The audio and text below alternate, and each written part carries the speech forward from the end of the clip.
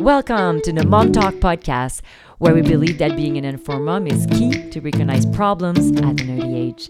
As a mom in today's world, facing challenges can be overwhelming, but having the right support can make all the difference. We're proud to provide helpful and trustworthy information to support you on your parenting journey. We do this by interviewing parenting experts from all over the world.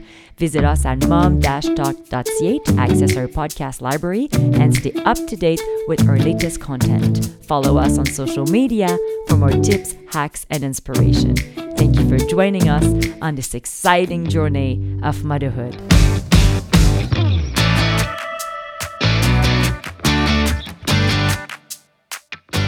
Welcome to Mom Talk, the talk show for moms. I'm your host, Genevieve Lefebvre, and I'm with my two co-hosts, Becca Udois and Heather Fox. Hi, ladies. Hi, everyone. Hi, Jen. Hi, everyone.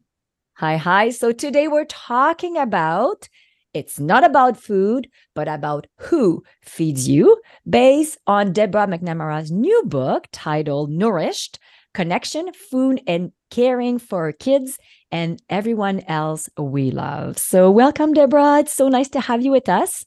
Thank you so much for having me back. Lovely to be here. Awesome. Well, Deborah is a clinical counselor, author on faculty at Neufeld Institute. So Deborah, in your book, I read that this book is a result of an unanswered question from Gordon Neufeld. I'm just curious, can you talk to us and to our listeners about this question? Yes. When my daughter was about 3 years of age, my youngest, I was struggling to feed her. She was what people would call picky. And I realized I got alarmed because the way that I was feeding her was creating a relationship or an attachment problem. Now, of course, I'm a counselor that works with families around relationship and emotions and healthy development. And here I was creating one through the feeding process. And so I went to my supervisor, Gordon Neufeld, at the time. I was doing a postdoc internship with him. And I said, what do I do about my picky eater? All she wants to do is eat bread and cheese, and I'm really frustrated. And anyway, he would not answer the question. He actually answered it with a cheeky reply, which was, if you just throw in wine, you have the perfect meal with the cheese and bread. And I knew enough about Gordon. I was mad, obviously, at the time because I needed an answer and I was kind of desperate for one and I was really struggling. But what he knew was that the answer wasn't about the food. The answer was about my relationship with my daughter. And so he trusted me enough to think and to know that I would reflect on this and come back to that. I think that's why he refused. And that's what he wanted for me, is to find the answer within myself, that it was about human relationship. It was about emotion. It was about what was happening between us. It wasn't anything to do with the food. If I wanted to increase her receptivity to what I was offering, I needed to change my relationship dance with her. And so he didn't expect that I would write a book to find the answer. But once I got into the literature, I'm like, this is a mess. There is no talk about human relationship. There's no talk about emotions. There's no talk about development. And all we're talking about is food. We are food obsessed and have lost the plot that actually the way to the heart, the way to the stomach is through the heart. And so we've got to get back to thinking about relationship. Mm-hmm. So why food and relationship belongs together? Well, they're both primary needs. They're both our most fundamental needs for survival. You can't live on love alone, and nor can you live well on food alone, actually, it turns out.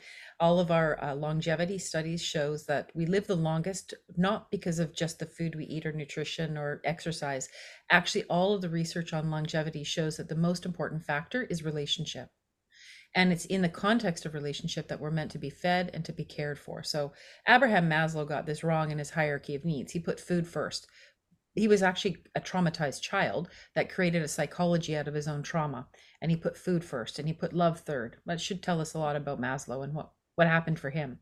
But the reality is that love, relationship, connection, the attachment instinct, everything, the wiring in the brain is seeking a contact and closeness, hungers for contact and closeness first, because quite frankly, if someone is attached to you, they're more likely to share their food with you. They're more likely to protect you and keep you safe, to teach you, to guide you. If you're not attached, you're not as likely to share food or other things for survival with that person. And so food and attachment meant to go together. Food is visible and attachment is invisible. So oftentimes in our feeding practices, what's happening is that our relationship is being enacted through food. It becomes a medium for expressing relationship and human emotion.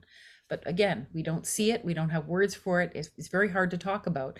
And so that's why I spent a lot of time trying to figure out the words and the stories to tell this beautiful insight that I grasped by struggling with my own daughter's picky eating. Excellent. So now how about, like, we want to get our children to eat healthy food. So how do we keep that good relationship while still encouraging the healthy food? Yeah, so it's all about dependency. Like we want our kids to depend upon us, not for just when they're scared in the middle of the night or when they need help with homework or they're upset. We need our kids to fully depend upon us to take the lead in caring for them. And so the key to receptivity is having this dependency. And it doesn't just happen around the table, it happens in all aspects of a child's life. But how we show up to feed a child matters a lot. Is there good intentions in what we're doing? Whether or not, the food is considered healthy by other people's standards doesn't mean that our children are actually even paying attention to that. What they're paying attention to is there a desire to take care of me, to nurture me, to feed me, to take care of my needs here? And so much of our feeding practices have moved to a very behavioral form of to a very behavioral approach. It's about outcomes. Did you eat enough? Did you eat the right food? Have one more bite. Here's your reward. Here's your punishment. That's not love. That's not caretaking. That's not relationship. If we do that in discipline, look what I'll take away from you. I'm going to consequence, bribe, threat, punish you. It's the same thing. We become an adversary instead of someone who is a caretaker. And so, unfortunately, feeding our kids is very much under this behavioral guise. Parents are very much afraid or alarmed. Are they eating enough? Am I keeping them well? Kids come with a bias to eat. Unless there's something serious going on, they're going to eat. We need to relax a little bit more into our role here. And if we like the food and they like us, then they're probably going to try it eventually and want to eat it. The more you put the focus on the food, the more it becomes about food, the more problematic our eating patterns become. The more it's about food, the more lost we are. It's never meant to be about food. It's all about who feeds you. Deborah, you put it so well because I don't know if you know, but I do feeding as part of my practice as a speech therapist. And so much of it is that anxiety that has been developed and created around food because they're worried that they're not going to eat, because they're worried, are they ever going to eat healthy? It leads with that anxiety. And, you put it just so well. Yeah. Well, thank you for that. No one can relax around food when it's this angst of like, eat that carrot, it's going to keep you alive. Like, I mean, that's alarming. Like, whoa, that carrot's got way too much power. And food can't even be metabolized and used unless you are in relationship. So you could put the best food into your kids and serve it, but if there is no relationship in that context, like there is no connection for that child, they're not metabolizing that food in the same way. It's not from rest. They're not able to use all the nutrients.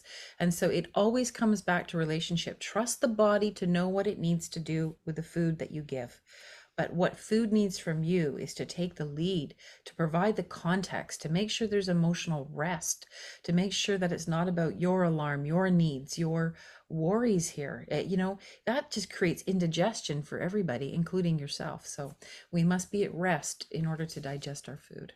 It makes me think about, like, we're talking about behavioral. So what is the problem with a behavioral approach to eating? Well, it puts the focus on food, the amount. It's very concrete. It ignores that a child comes with an instinct to eat. A child needs to understand their body and intuitively and to feel when it's full, to understand their own satiety responses.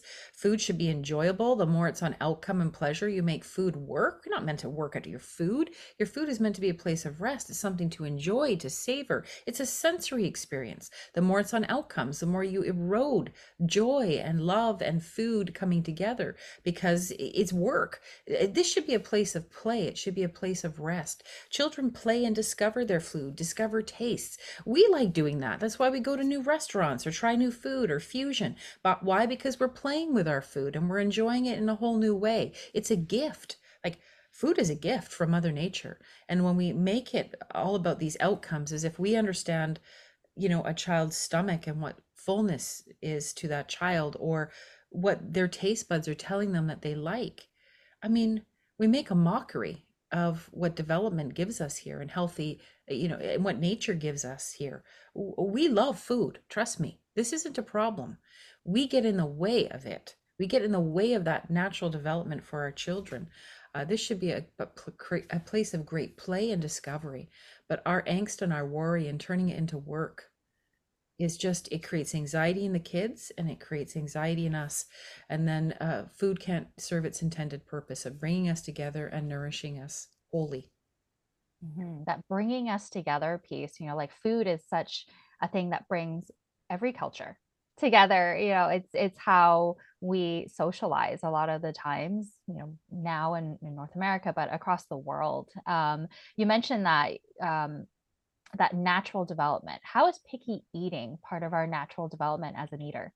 Yeah, I loved digging into the science of picky eating. I dreaded it at first, but then once I got into it, I'm like, we have made such a big mistake here in calling our children picky eaters, particularly around 2 to 3 years of age. They don't know food yet. It's like, oh, they're picky with what toys they play with. They're picky with their friends. We would never say such things. They're discerning, they're unknowing, they're trying to discover it for the first time. uh it's an age of autonomy. Usually at the age of 2 or 3, it's an age of autonomy. This is when 50% of people will come into pediatricians, parents will say, or doctors, and say, my child's a picky eater. What's happened? They used to eat really well, now they don't. It's the age of autonomy. It's the age of, I do it myself. No, me do. No, you're not the boss of me. And then all of a sudden they're like, yeah, I'll decide what I want to eat. I'll decide what tastes great. This is wonderful. They decide how they like their toast cut. It's not like you cut it anymore. And you're just like, what just happened? Well, they don't want to simply be fed anymore. They want to become an eater. They want to have some autonomy. They want to explore, unfold, have their own mind, their preferences, wants, wishes. They're not picky, they're coming alive. And so what happens is we have no developmental framework for how children become eaters, because it's all behavioral. Did they eat enough? That's the concept. We have no understanding that relationship was meant to infuse this, meaning that we come to know our food by the people we are attached to who introduce us to our food, because we also have shyness instincts, which are very profound. The more sensitive your child is, the more likely they have strong shyness instincts, and the more likely they'll end up picky, because they're more discerning. They need to be really attached in order to feel safe enough to explore and to ingest something. So, of course, shyness comes into play. And of course, brain integration comes into play. Yes, the brain comes into play when it comes to food. Why is that? Because the brain doesn't develop the capacity to do conflicting signals. So, this and that, where you get that impulse control in the 5 to 7 year old, and they shake and shudder and they don't hit because they can feel both frustration and caring at the same time. Well, that's why kids don't do peas and carrots together. They don't like casseroles, because it's like, what's a pea? That's a carrot. They'll eat all their carrots and then they'll move on. Like they're very different in terms of being an eater, because they're exploring food and getting to know it and getting to understand it, and the taste and the feel and the sight.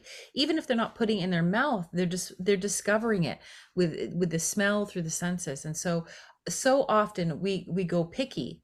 We say they're picky because they're not following our agenda. They're not eating like we want to eat.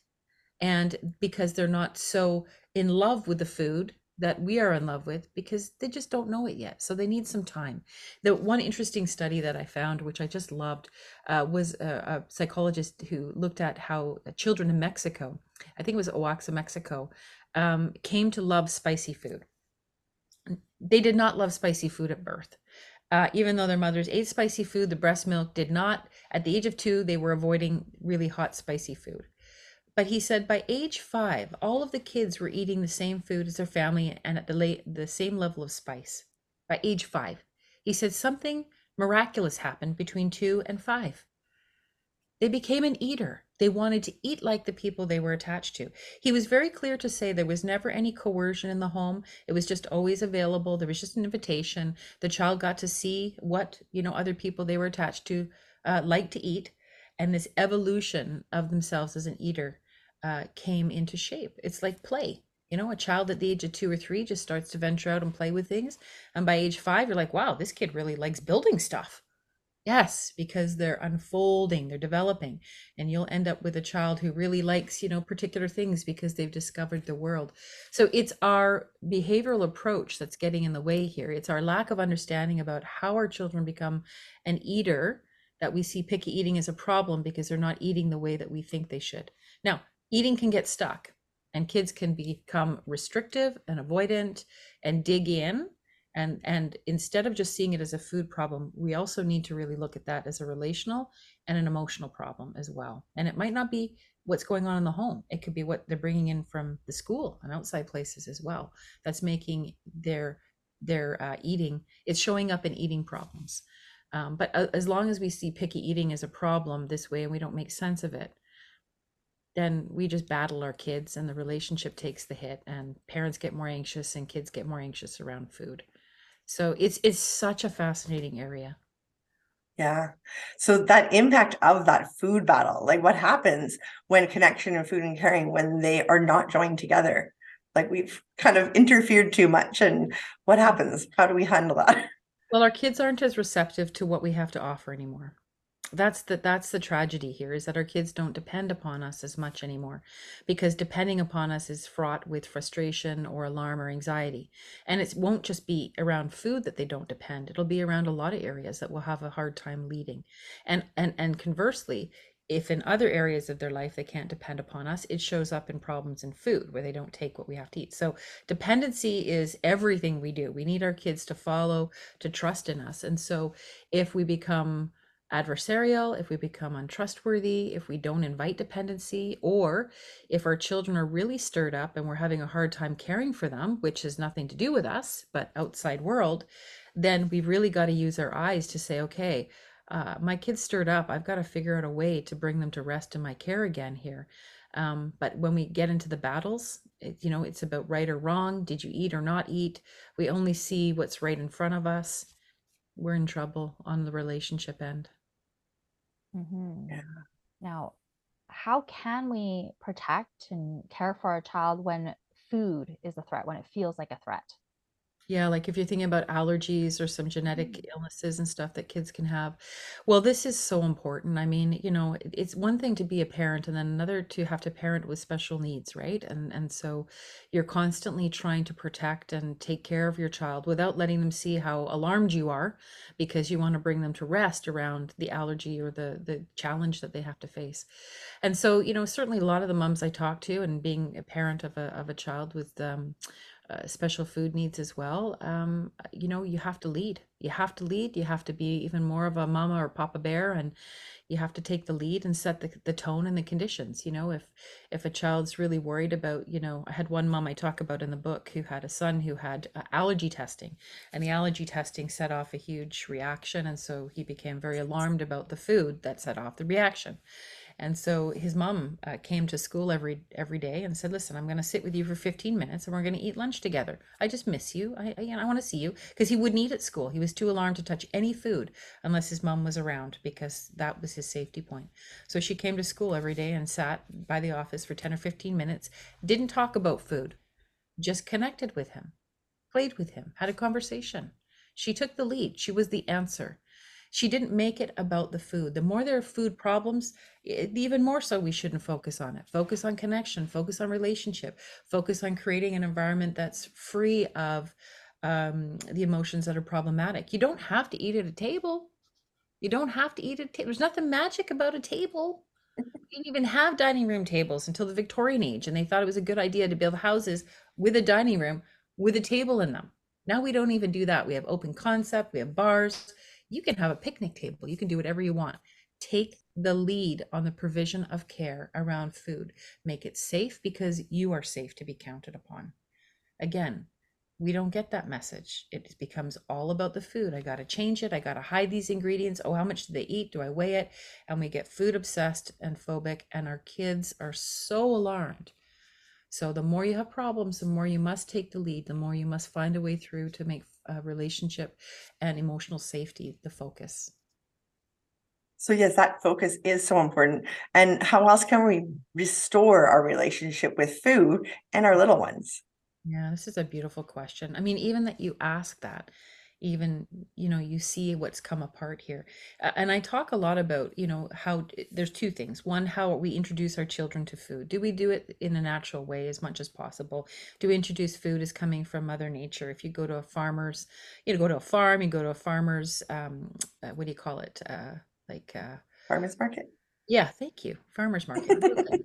Farmer's market. We all love those, specifically Yeah. right now. It's close to Christmas, right? So Exactly. And you get all these beauties. So you get, you're in touch with the source. You take them shopping, you cook, food becomes about pleasure. And so you introduce your children into this in a natural way, not, you have to, and this is good for you. And don't you know the nutrients in here? You're just introducing it through play and through enjoyment. And so it becomes part of your family culture and way of being. And the second thing is just our rituals around food are really important.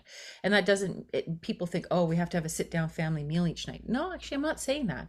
The research showed at least 3 times a week is beneficial.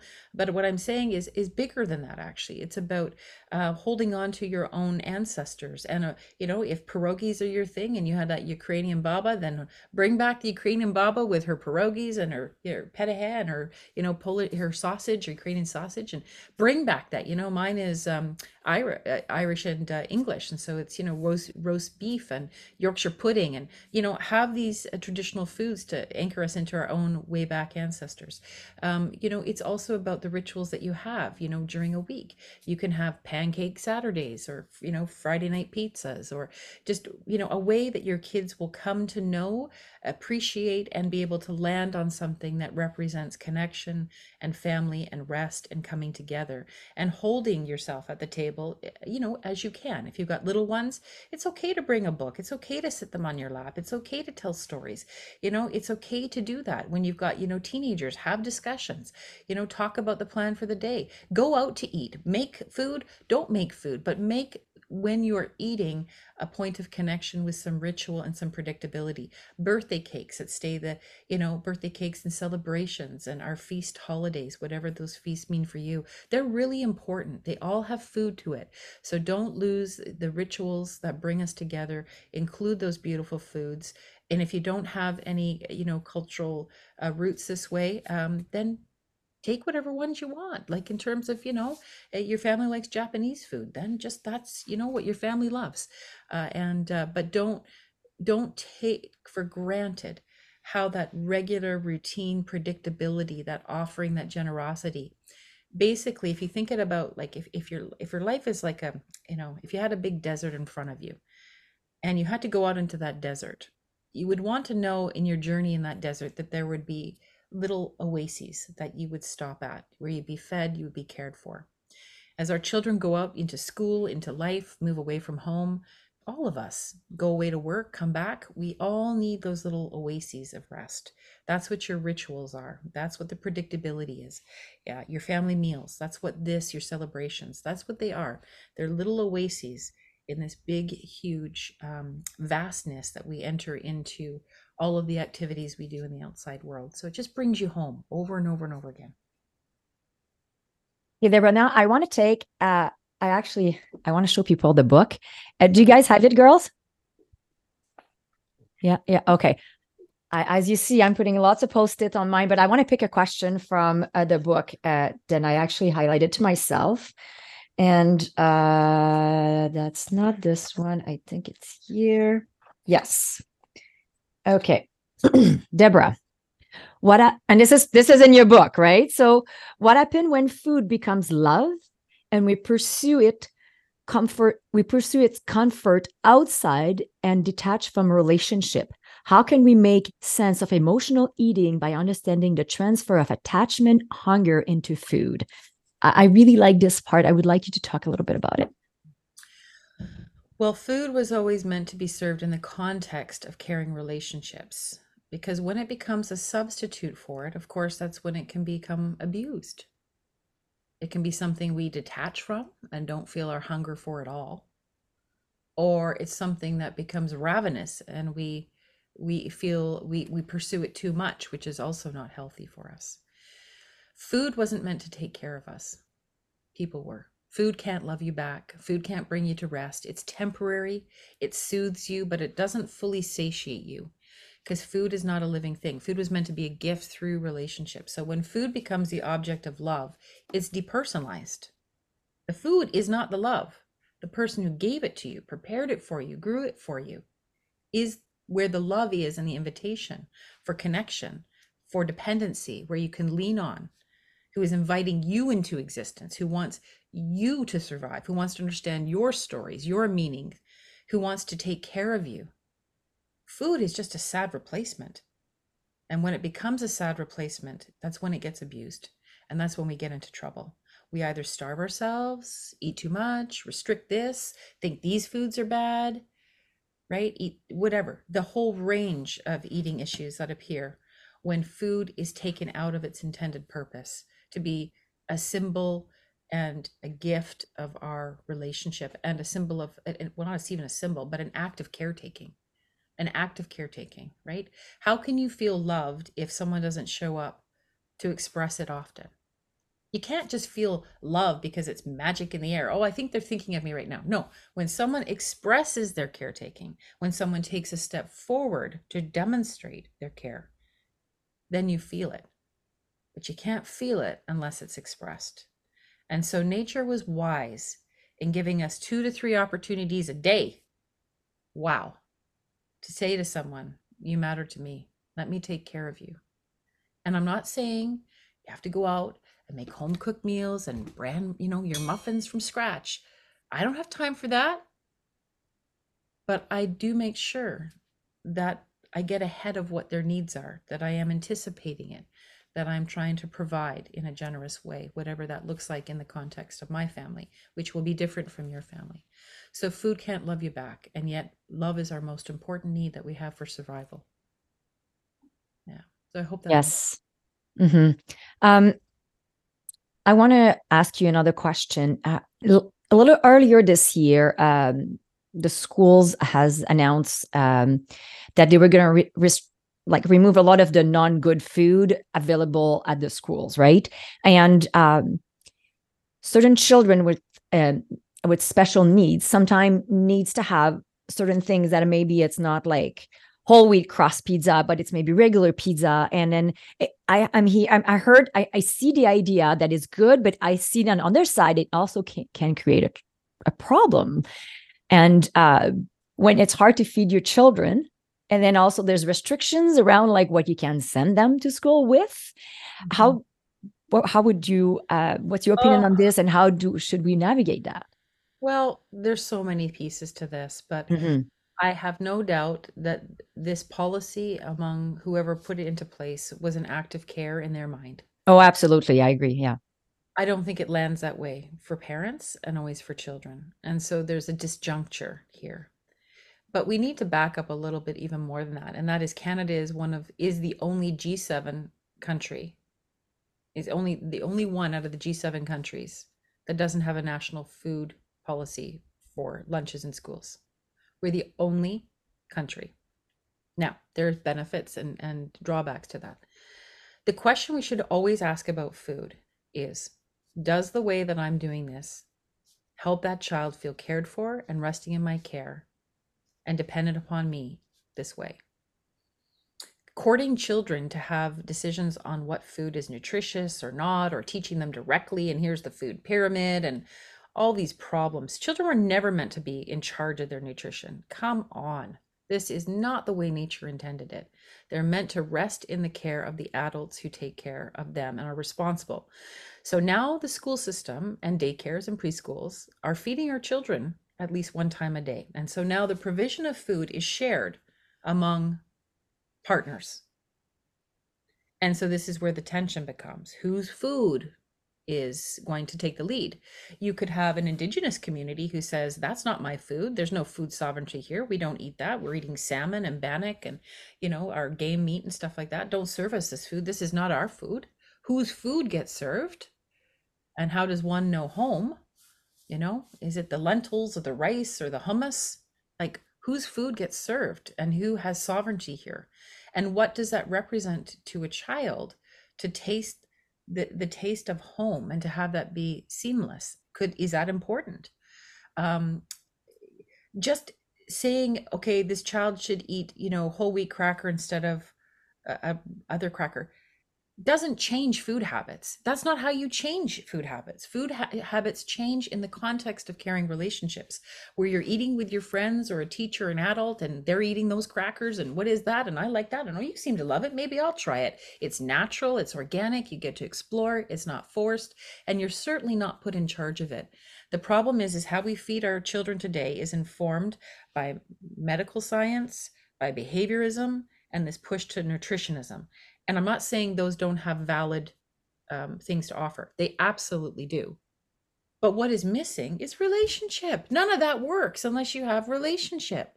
Are you eating with someone that you feel connected to? Do you want to try what they're trying? I had, this one of the schools that I taught to as part of my research for the book. Basically, they had no staff room, so the staff had to eat. All the teachers had to eat with their students. And the teachers would come in and they would bring a kiwi, and the kids would say, "What's that?" And of course, all the kids went to their teacher. If you're in grade 1, you go sit with your grade 1 teacher. It was so interesting how the kids all flocked to their adults to eat with, which is beautiful, because they weren't just eating in their own little packs. They would eat with their teacher, and their teacher they'd say, "What is that?" And she'd say, "Oh, it's a kiwi I brought for lunch." And they had a hot lunch program in the school. And they say, "Well, can we try some of that?"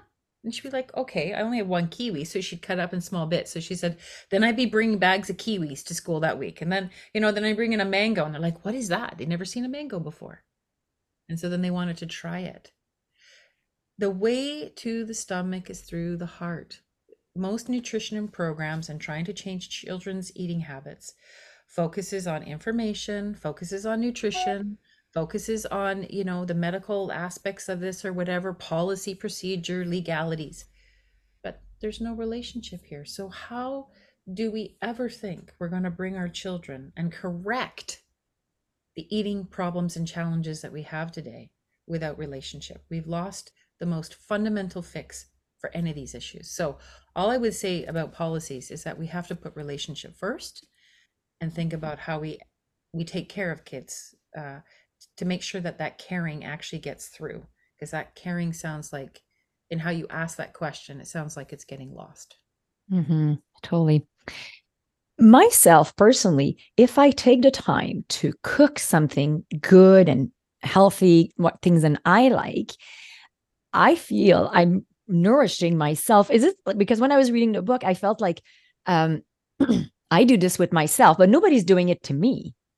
Yeah. Nobody's cooking for me, right? I know the relationship is with me and the food also. I don't know. That was my kind of, I don't know if it's a question, but I wanted to ask you about that. Yeah, it's a great question. And I would challenge you a little bit, because I don't think you are eating alone. What you cook is probably inspired by somebody or your way back people or whoever influenced your tastes or who Yes, absolutely. Right. So you're not eating alone, actually. You're eating with somebody that you've pulled into your own nourishment. And you're also always eating in relationship to Mother Nature. You did not get that food on your place on your own. And in most, in a lot of cultures, we would give grace and we would thank, be thankful for our food, because we would realize it's a gift that has come from nature, that is given to us without any expectation to nourish us. So we're always eating in relationship, eating to our way back people, eating to Mother Nature, our place, our culture. We're always eating in relationship. You're not eating on your own. It makes me think. I love it. Go ahead. I was going to say, do you guys have any questions? Yes. Well, it's not a question. It just makes me think of something. For me, a sandwich always tastes better when somebody else made it for me. Well, like any food, right? If it's a homemade sandwich, I can put the same ingredients together, but when my husband does it or my mom used it or whatever, it tastes so much better. Absolutely. It's because like Bristol barbecue hamburgers or something, same thing. And I'll say, "Can you please put mine together?" He's like, I'm like, "No, it just tastes better when you do it." Like I found that universally, that sense of when one is taken care of. There was research that showed if you feel that someone is taking care of you and there's generosity and good intentions and caring and warmth in what they're offering you, it changes your taste buds. It changes your perception of the food, and you feel like there's love in it and you feel cared for, and the food tastes good, even if they burnt it. And this is also why marketers will oftentimes label their food products auntie or uncle or papa or mama. This is mama's recipe. Why? Because they're trying to evoke that sense of someone's caring for you in a generous way. It's just a ploy, of course. It's completely depersonalized. That is full on marketing too, right? Exactly. It's I love true. it. Yeah, no, I absolutely see that, especially with my 6-year-old. It's funny, when you're talking about this, this is who I'm thinking about, because if you ask him what his favorite food, it almost depends on who he's with and or where he's with. Because with my mom, he's got his like top 3 foods, but he would never ask me to make that. Yes. Where at home he has completely different foods, and I think he would say that both of us are good cooks, but they're completely different. What he craves, and this is where your book I think is getting to, is that it's the relationship. It's not the food itself, it's the relationship, and I think your book says it really well. Thank you for that. Well, it's such a personal invitation, right? And you think when you make something for somebody, I'm always putting in like an extra cinnamon because I know my daughter likes cinnamon or nutmeg or whatever, like in the carrot recipe that I put in there and that I talk about in Nourished, because it's personal, it's exclusive, it's like your fingerprint. It's like, relationships, they're unique. When two people come together, there is that dance of invitation and receptivity. You offer and they lean into you, and then it goes back and forth, and it's the stories that you can tell, the music that only you can sing, the way that you say things, the way you make a certain dish.